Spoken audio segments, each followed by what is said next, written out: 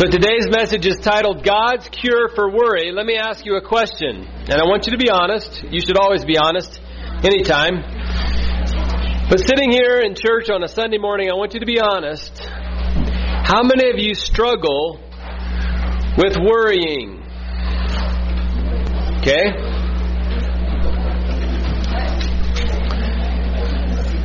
If you didn't raise your hand,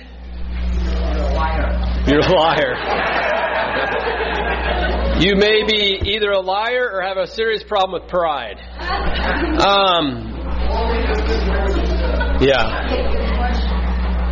The question was, do you ever struggle with worry? It's a very, very common problem that we have. In fact, we'll talk a little bit more about what Jesus had to say about it when He was with His disciples, but worry is a real problem. And loved ones, listen to this. If we take this short passage of Scripture that we're going to read this morning to heart, and if we purpose just to obey this one passage of Scripture regarding worry, and we listen to God's cure for worry, how would you like to go out of here and never worry again? Would that be something? I mean, that would be worth the price of admission, right?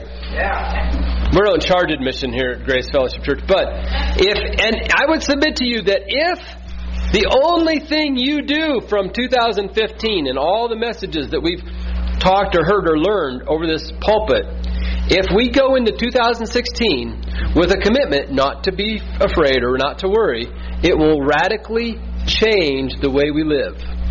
And I'm so excited about sharing this passage of Scripture with all of you today. But before we go any further, let's just bow our heads and pray. Heavenly Father, we approach your throne of grace. You said we should come boldly to that throne of grace where we may obtain mercy and find grace to help us in our time of need. Lord, you know we are weak and we are feeble and we have hearts that are prone to worry and be afraid.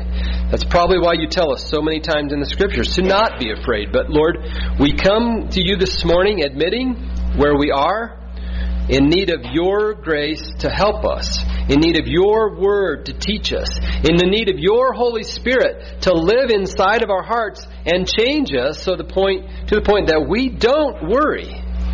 What a blessing it would be for all of us, myself included, Lord, if we could move forward from this day, from this Scripture, having been touched by God's presence and God's power and the truth of God's words to set us free. Jesus said, if you are my disciples, you will continue in my word. You'll be my disciples indeed. You'll know the truth, and the truth will set you free. God, I'm sure there isn't anyone here who wouldn't like to be free from fear and worry. But you've told us here in Philippians how this can happen. So God, please keep us on the edge of our seats, paying attention to you. May our hearts be open. We readily confess our sin of unbelief and fear. When you say, don't be afraid, we confess worry to you as a sin. Because you said, don't worry, and yet we do. So Lord, please forgive us our sin, cleanse us from all unrighteousness, and may we walk in truth as you reveal your truth to us this morning. In Jesus' name, amen. If you have your Bibles open, I encourage you to turn to the book of Philippians chapter 4. If you don't have a Bible, or if you walk to church without a Bible, there are Bibles in that back library cabinet that are the English Standard Version, which is what I normally read and preach from. Pastor Bill preaches from the New American Standard Version. They're very similar. It's the Word of God. We encourage you to pick one up and read the passage while I'm reading it. But right now, if you'll remember, last week we were talking about straining for the goal. I'm pressing on toward a goal, right? We saw the prize. Jesus is the prize. We want to leave everything else behind, and Jesus is worth going for it. We do not want to cross the finish line with any gas left in the tank. Give it all you got. Let's go for it. And now Paul changes the corner, and he begins chapter 4. We read this verse verse 1. We finished with verse 1 last week. Let's pick it up there, though, and then we'll get right into our passage for this morning. We're not going to read many verses. Pay attention. This is the Word of God. Here's where it starts in Philippians chapter 4 from verse 1. Therefore, my brothers, whom I love and long for, my joy and crown, stand firm thus in the Lord. He goes on and he says, I entreat Euodia and I entreat Syntyche to agree in the Lord. Yes, I ask you also, true companion, help these women who have labored side by side with me in the gospel together with Clement and the rest of my fellow workers whose names are in the book of life. Rejoice in the Lord always. Again, I will say, rejoice. Let your reasonableness be known to everyone. The Lord is at hand. Do not be anxious about anything. I'll read that again. Do not be anxious about anything, but in everything, by prayer and supplication, with thanksgiving, let your requests be made known to God, and the peace of God, which surpasses all understanding, will guard your hearts and your minds in Christ Jesus. He goes on from there. Finally, brothers, whatever is true, whatever is honorable, whatever is just, whatever is pure, whatever is lovely, whatever is commendable, if there's any excellence, if there's anything worthy of praise, think about these things, what you have learned and received and heard and seen in me. Practice these things, and the God of peace will be with you. We're going to talk about verses 8 and 9 next week. But for today, we're going to focus on verses 2 through 7. Okay? God's cure for worry. Do you know that the Greek word translated anxious here in verse 6, where it says, do not be anxious about anything, it actually means pulled in two directions. It's imagine if I had a big rope up here, okay? And I had a couple of my boys, Johnny and Mo, come up and I said, okay, I want Johnny to pull on this rope and Mo to pull on that rope. But before you guys pull on the rope, I'm going to take and make a loop in it, right here in the middle. I'm going to put the loop over my neck and you guys can pull on the ropes. Now, what do we got going on here? Worry. The Greek word for anxious means to be pulled in two different directions. It's interesting. Warren Wiersbe, he's a well-known pastor, teacher, very sweet guy. In fact, the first time I saw a picture of Warren Wiersbe, he was at the RHMA headquarters, and one of the directors said, "Do you know who this gentleman is?" And I said, "No, the janitor." And he said, "Oh my goodness, I can't wait to tell Warren that."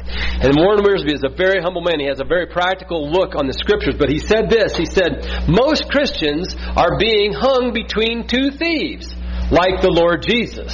And the two thieves are these things: regrets from the past and worries about the future. Would you agree?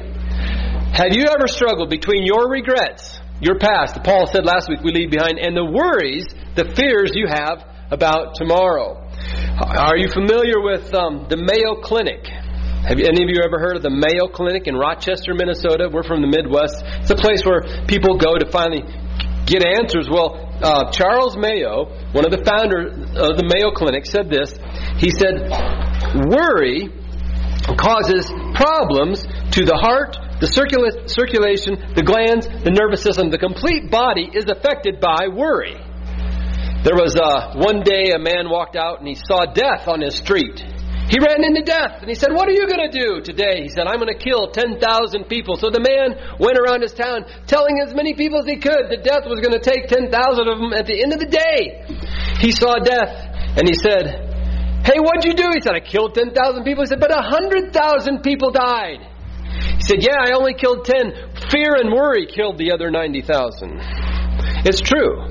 Fear can paralyze us. Fear can come into our hearts and just cause us to be ineffective for God in so many ways. I'll make a confession to you, okay?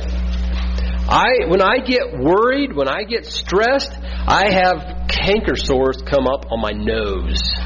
Now, you all are going to be watching for my nose, my canker sores, right? I'm just confessing with you, okay?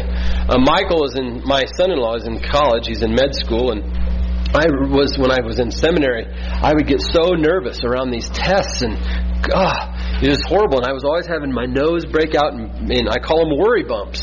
All right? I don't know what happens to you when you worry, but things happen to us. We aren't trusting God, and God knows that we can't serve Him fully with joy and rejoicing if we're worried all the time, right? So what are we going to do about it? Well, this passage addresses worry. How many of you have heard of Corrie ten Boom? Do you remember Corrie ten Boom? The book, The Hiding Place. Her family was helping. They were Christians in Holland, helping Jews escape. They were arrested by the Nazis, taken to the prison camp. She lost her parents, grandparents, and her sister there. She came out and became this wonderful missionary for God, traveling around the world, telling about how God's love can be with you, even in a concentration camp. And she said this. She said, worry does not empty tomorrow of its sorrow, right? But it does empty today of its strength. And worry is like, think of this, a little flow of water that becomes a rut, that becomes a ditch, that becomes the Grand Canyon, and all other thoughts flow into it. Worry does that to us. And it's so important, beloved, that we understand God does not want us to worry. Do you get that? What do you do with this commandment? Thou shalt not steal, right? Well, we kind of know what that means. Stealing is wrong. What do you do with this commandment? Thou shalt not worry. Have you ever thought of it that way? God commands me not to worry, and I worry. I tell Timmy, don't go here, and Timmy goes here. What happens? He's disobeying. Do you disobey? Do we disobey? I'm going to admit, I disobey my God. When my God says don't worry, and I find myself worrying, I'm out of line with the Scriptures. But this passage today can help us get over worry, and we can learn and grow. Here we go. First thing he does here, and I think this is very important. In this context about not worrying, he says to Euodia and Syntyche to agree in the Lord. There were two ladies in the Philippian church. This is all we know about them. Euodia and Syntyche. We just know their names. We do not know what the fuss was about. What kind of ladies were these? Were these fussy ladies? Well, look what it says.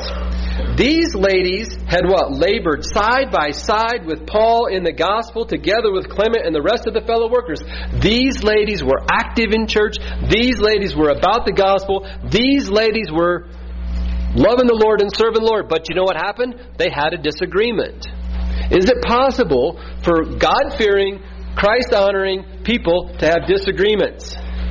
Do you remember Acts 15? Paul and Barnabas had a disagreement. What was it about? Should we take John Mark or should we not? How'd that go down?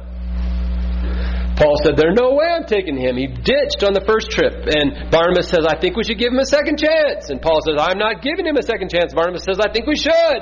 What do? They part ways. Paul takes Silas, Barnabas takes John Mark, and they start two teams. There are times when Christians disagree, but Paul says to these two ladies, I want you all to get along. Beloved, this is some 2,000 years ago. How would you like it 2,000 years from now? People are remembering, back in Grace Fellowship Church, back into the 2,000 years ago, there were these two ladies who couldn't get along. It says so right here in the Bible. Can you believe it? How would you like to have your fusses recorded for eternity? I wouldn't. I would submit to you that one of the primary things that can cause worry or stress is when we're not getting along, right? And I'm not talking just about Euodia and Syntyche. What about the people you live with?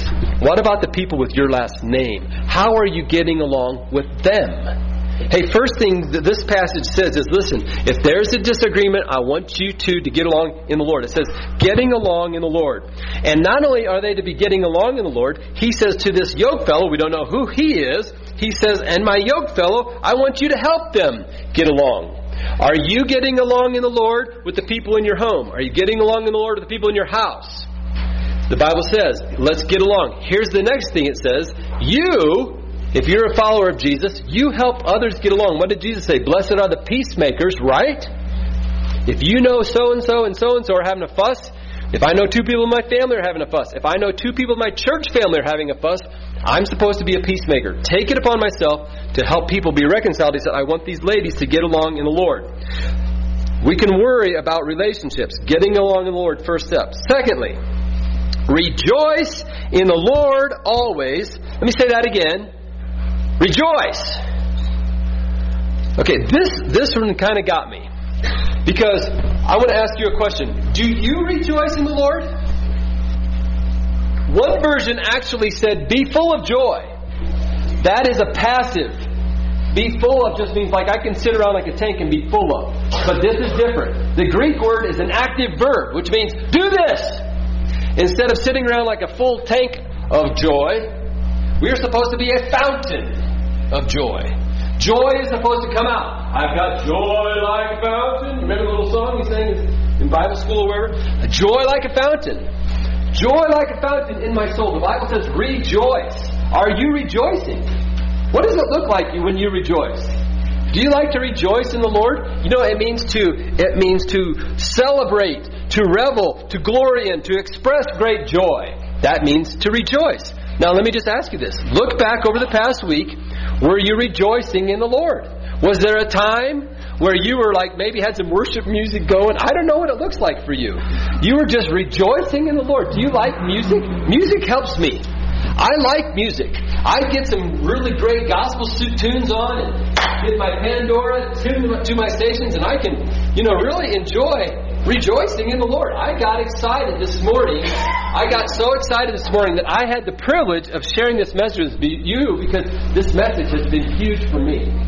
Preparing it has been huge for me. Rejoicing. What does it look like when you rejoice? Do you do it? Do you know how? Maybe we need to have a class on how to rejoice in the Lord. But he says it twice. He says, rejoice in the Lord always. Did you get that? Rejoice. I tell you to rejoice. He repeats it. Very important. I had a teacher in seminary tell me this. When the Greek says something and he says it again, he says, Paul's putting a lot of emphasis right here. If you are rejoicing, do you know how hard it is to worry if you're rejoicing? This past week, did you practice Thanksgiving? We'll get into that in a little bit. But rejoicing is so important. You should know how to rejoice. And not only should you know how, you should do it. I should do it. God wants us to rejoice in the Lord. We have so much to be thankful for. He goes from there and he says this. Not only are we to rejoice in the Lord, celebrate, revel, glory in God's goodness. Let your reasonableness. Now, I want you to put down reasonableness. But above it in parentheses, put gentleness. Reasonableness is what the ESV says. I appreciate the word gentleness. Gentleness, the Old King James says moderation. Do you know what gentleness means? Moderation, reasonableness means? It means I'm not insisting on getting my way all the time. I'm willing to let go of my rights. If someone stubs my toe, you know what? I've stubbed plenty of other people's toe. If it doesn't have to go my way all the time, I'm fine with it not going my way all the time. It says, let your gentleness, let your reasonableness, let your gentleness be known unto all men. It says the Lord is at hand. Now, this is a very convicting analogy for me. We have been thankful to have Mo spending his foreign exchange year in our home. Think about this. Have you ever corrected your children when no one else is around? It's just you and the kid. And they spilled the whole bag of fertilizer in the garage. How did that go for you? I mean, they were it's not like they were moving the bag and dropped it. They were jacking around, pushing each other, and next thing you know, bam, it's all fertilizer all over the garage. How do you handle that? Next question. How do you handle it if Pastor Bill just happened to be stopping by your house that day? He's sitting there. And oh, hey, son, would you be careful? Look at that, That's how I do it when Pastor Bill's around. But the hypocritical thing about that whole thing is, anytime I correct my children, who is right there with me? Right inside my heart. The Lord is, and why I mentioned Mo is this. We've got a visitor in our house full time. Okay? You want to raise the level of the way you talk to each other? Just have some company all the time. How nice are you when company's there, right? You fight in front of each other. You fight in front of your company? Who does that? Well, the Bible would have us to remember God is always near. He says, let your gentleness be known to everyone. Remember, when you deal with your wife or your kid or whatever the situation is, God's right there beside you. Let the Lord govern the way you respond to anything. Now that brings us to this next, the heart of our passage here this morning. Don't worry, be anxious. It says, don't worry about anything. Okay? Don't worry about anything. Everybody turn your paper over real quick He says, don't worry about anything. But now I want you to list the top 3 things you're tempted to worry about most. Top 3 things you're tempted to worry about more than anything else. If you're going to be worrying in your mind, you're worried about this. What is that? Top 3 things. Top 3 things you're tempted to worry about. Write them on the back of your page. Top 3 things. Top 3 things. If I'm going to be stressed about something, it's going to be this. Or this, or this. Got it? For those of you who are good at worrying, this should be easy, right? What are you tempted to worry about? Okay, help me out. Health. Money. Relationships, okay? Those are 3 biggies, right? Health, money, and relationships. If all your health problems were taken care of, no worries. If all your money problems were taken care of, no worries. If all your relationships, whether it's spouses or children or whatever, no worries. What else? Anyone else? Someone top 3? School, okay. Job, school performance, right? Michael, you ever worry about tests? That is amazing. Michael's a lot like me. Man, I would have a Hebrew test, and I'd get these bumps in my nose, my stomach would be a wreck, and I got that test over Hebrew vocabulary. What? I should have been reading what the Hebrew word said. Anyone else want to add to those? Children. Okay. All right. Problems. Add your children's health, your children's finances, your children's marriages, right? We worry about these things, okay? This is what we worry about. What's the Bible say? Now make a circle around those 3 things you listed and draw a great big bar through it. One of those do not enter signs, Big circle, no. God says, I don't want you to worry about anything. Well, but God, I'm concerned. Is there a difference between being worried and being concerned? I hear about Randy's health. I hear about Mark Wilson's mom, or Susie's hips, or her dad. Her grandpa died. You hear about these things. From week to week, we hear about people's needs in the church family, and we should. Am I worried about that? Or am I genuinely concerned? If I'm concerned, God says to do what? Don't worry about anything, but in what? Everything. Now, what's the difference between not worrying about anything, but in everything? These words are all-inclusive words. We're told not to say things like always and never, right? These are those kind of words. They're called superlatives. Anything. Everything. God says, don't worry about anything. There shouldn't be anything on your worry list. But in everything, that got it all. Right, by what? By prayer and supplication with thanksgiving. By prayer and supplication with thanksgiving. How many of you had turkey dinners this week? How many of you brought some of that to share today? All right. Listen, who all likes turkey and mashed potatoes? Anybody like turkey? All right, my wife makes turkey and mashed potatoes, and she makes sweet potatoes. This is just the deal.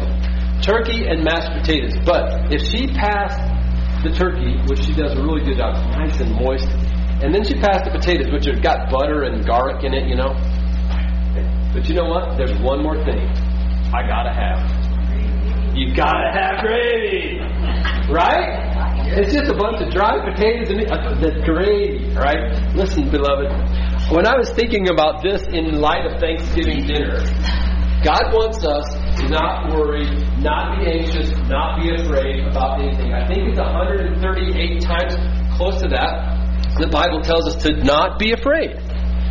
Fear not. Don't be afraid. Do you remember in the Sermon on the Mount, that's Jesus' first sermon, in chapter 6, right in the middle of the Sermon on the Mount, chapter 5, 6, 7, he says at the end of chapter 6, he says, take no thought or do not be worried about anything. And later on, after he would tell the disciples, I'm going to be leaving you all and I'm going to be going away, he says, let not your heart be troubled, neither let it be afraid. And he tells us not to worry. Jesus knew that we're prone to worry, but by prayer and supplication. I found out there's a difference between prayer and supplication. When I'm praying, the connotation here is I'm praying that certain things don't happen. And in supplication, I'm praying that certain things do happen. I'm gonna pick on Susie. I remember Susie, wasn't that long ago, you went back for some tests, right? Didn't you go for your annual cancer checkup or something? I remember praying that wouldn't happen, and making a supplication that the results would come back good and positive. And so prayer says, Lord, I don't want these things to happen. In fact, I'm taking my care. Peter says, I'm casting them on you. God, I'm worried. I'm concerned about this. We'll say, Lord, I'm worried about this. But you said I'm not supposed to be worried. So I'm going to be concerned. And here's what I'm going to do, Lord. I'm going to pray that you handle this in this way so this doesn't happen. But Lord, I'm also going to make this supplication that you work in their lives and this happens. And I'll tell you what, sometimes, folks, even the things that we pray that won't happen, still happen. Have you been there? Have you prayed that this 25-year-old son-in-law doesn't die? And he dies anyway? Have you prayed that this brother or sister or someone you know won't get a divorce and they divorced anyway? Guys, we have to understand that God is still on the throne. Prayer and supplication, think about, Lord, I'm going to be praying about this and I'm going to make a supplication for this, but at the same time, I'm going to cover the whole thing with thanksgiving. We had a wonderful week this week at our house. Thanksgiving week, I challenged all the kids to write down things they were thankful for. So here's the assignment. Take your age and multiply it times 3. Okay? And you need to come up with that many things to be thankful for. So if you're 10, I need 30 things. And if you're 15, I want 45 things. And if you're 52, I want 156 things you're thankful for. Folks, it was a lot of fun. I mean, where's Timmy? Timmy said, I'm thankful for body parts. You know what? Hey, that's a good thing to be thankful for. Right? How would you like to go around like this? Would you like, right? Lose a body part. He said, I'm thankful for a brain that thinks. Or the brain that works. And you know what? Hey, when your brain doesn't work, it's a bad thing, right? We had a really neat time coming up with things to be thankful for. But what happens if you are practicing thanksgiving? God, I want to thank you for the time you did this. And God, I want to thank you for this person. And God, I want to thank you. You know what? It's hard to be fussy with someone you just got done thanking God for. Michael said he was thankful for trials and tribulations. And when people read their list, we tried to make note of things. Oh, no one else said trials and tribulations. That's a good one. You know what? Are you thankful for trials and tribulations? Do you know what the Bible says? In every circumstance, give thanks. Doesn't matter what I'm going through. In there's something to be thankful for, right? But you know, the Bible also says, give thanks for the circumstance. Give thanks for the trial. Michael said, if it hadn't been for the trials and tribulations, I probably would be a much more complacent Christian. Have you grown through trials and tribulations? Andrew, you have? Yeah. Ray, trials and tribulations? Glenn, trials? Have you grown through them? Are they good for us? Do we thank God for them? I'll tell you what, folks. This is the key to... This is the best antidepressant you're ever going to get on. In fact, this is the only one I recommend. And this is thanksgiving that God allows us to put our trust and we're thanking God for all He's done, and I'm practicing thankfulness all the time. You know what? It lifts your heart. If you're thankful for your trial, what are you worried about? God, you're taking me through a very difficult time. Thank you. You're going to work this out together for my good. Thank you, God. And thanksgiving, do you see how thanksgiving can take the worry? Take a thankful person and a worried person. Or take one person, you, and say, I'm going to be thankful, and try to be worried at the same time. It doesn't work. Because your thankfulness will take the worries away. God says, but be anxious for what? Don't worry about anything, but in everything, by prayer and supplication with thanksgiving. Now listen to this promise. He says, let your requests be made known to God. Don't forget this. Circle this on your outline right here. And I am not worrying, but in everything I'm praying and thanking God and letting my requests be made known. And what happens? It says, the peace of God, which surpasses all understanding, will guard your heart and your mind in Christ Jesus. Let's say that again. The peace of God, which surpasses all understanding, will guard your heart and your mind in Christ Jesus. Does it say might? Help me out, folks. Will. Does it say hopefully will? It says will. The old King James, shall. You know, thou shalt it shall guard your heart and your mind. The peace of God, which surpasses all understanding, will guard your heart and your mind. This is a neat study, because when I got the word here is a military word. Who are my vets? Kyle is a vet. Any other vets? Okay. Ken was a vet. Yes. Imagine this, and for my kids, do you guys ever go to school? For those of you who go to public school, are there ever any mean kids at school? Kids that you'd really rather not see or meet? Okay, Taryn's shaking her head yes. I'm going to use Taryn as an example. Taryn, imagine tomorrow you're going to go to school and there's this bully. And he lives between your house and school. But all the guys from church have decided we're going to walk Taryn to school tomorrow, okay? So you're walking in the middle of all these big guys from church. And you're right here in the middle. Maybe Dominique's with you. And we're walking like this, you know. Do you think anybody's going to get you? And your dad's there with us, right?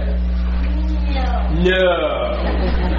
That is the imagery that Paul is trying to convey here in Philippians 4. What he's saying is, the peace of God, which passes all understanding, will guard your heart and your mind in Christ Jesus. You remember in the book of Acts, when Paul is arrested in Jerusalem, they want to bring him to trial, but there's a plot out for his life. Do you remember that?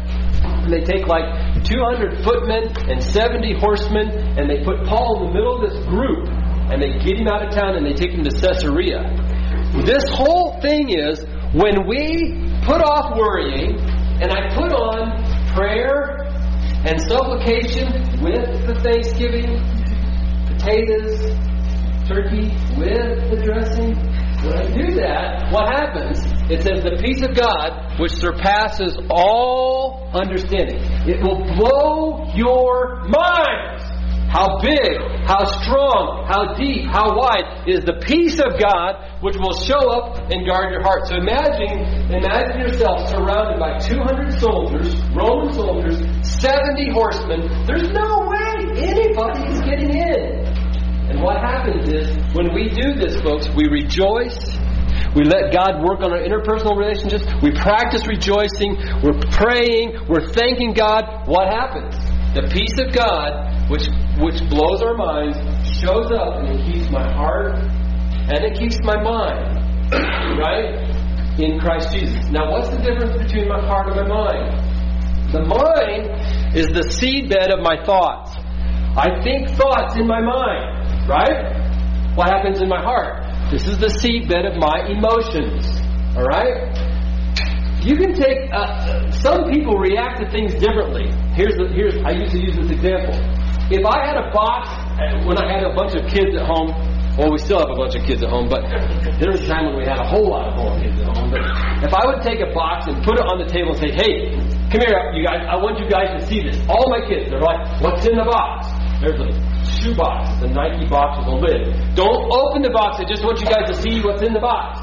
And I got boys, and I got girls, and I got all these little kids, big kids, and they're like, okay, Dad, what's in the box? And I opened the lid.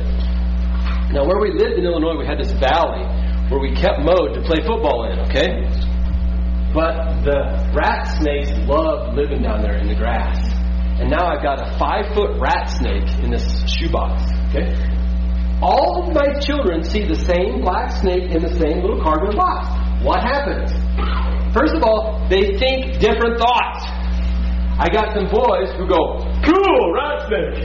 And they're really happy. I caught one. They get to hold it and play with it. I've got some other kids, rat snake! Ah! And they have thoughts, rat snakes are like rattlesnakes and they kill people, you know. They're not true thoughts. But they have emotions based on their thoughts. Would you agree? You can be going through your day and all of a sudden, no problems, all of a sudden a thought comes, bam, how do you react to that thought? Are you happy? Or are you sad? Same stimulus, right? Different emotions based on your thoughts. But God says, this formula, if we're putting off worry and we're praying, will do this. It will keep my heart and it will keep my mind in Christ Jesus. This is so powerful, folks, and I'll tell you what. If we combine, I'll just throw this in, this is bonus.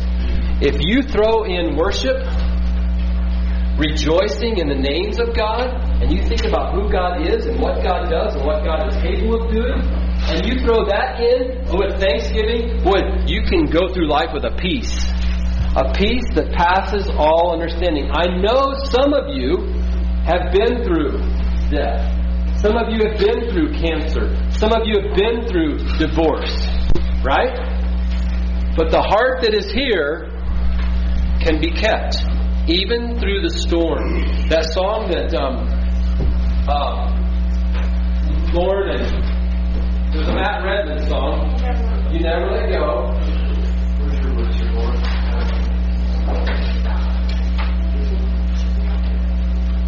Yeah, listen to this.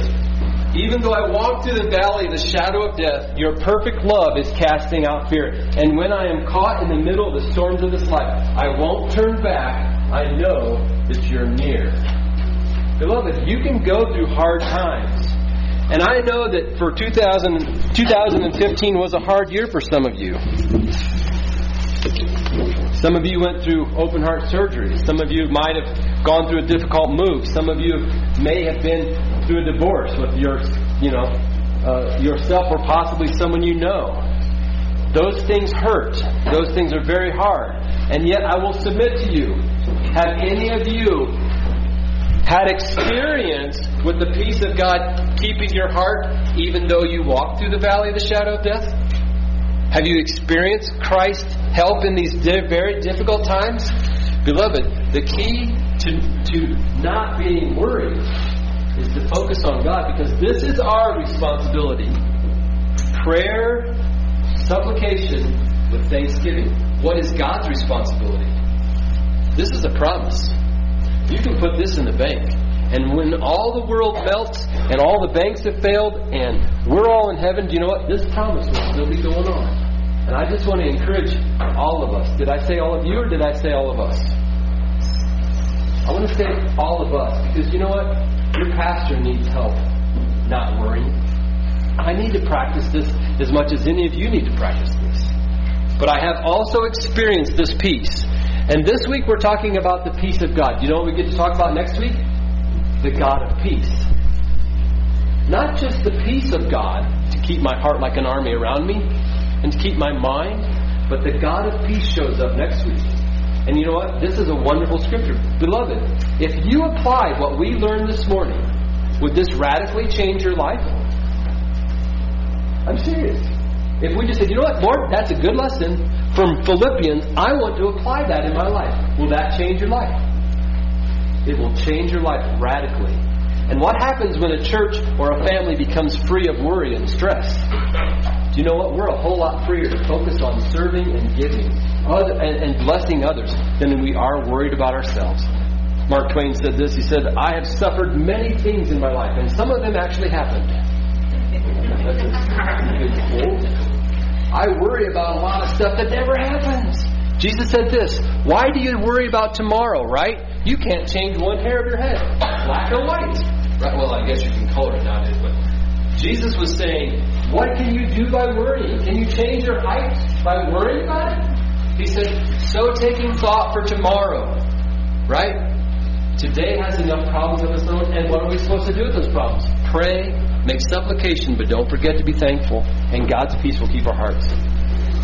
I want to pray, and then we're going to shift a little bit of gears, and we're going to show that little video clip, and Carolee and Michael will come up. But let's take a moment and pray. Father in heaven, we're here as a church family, thankful for the Word.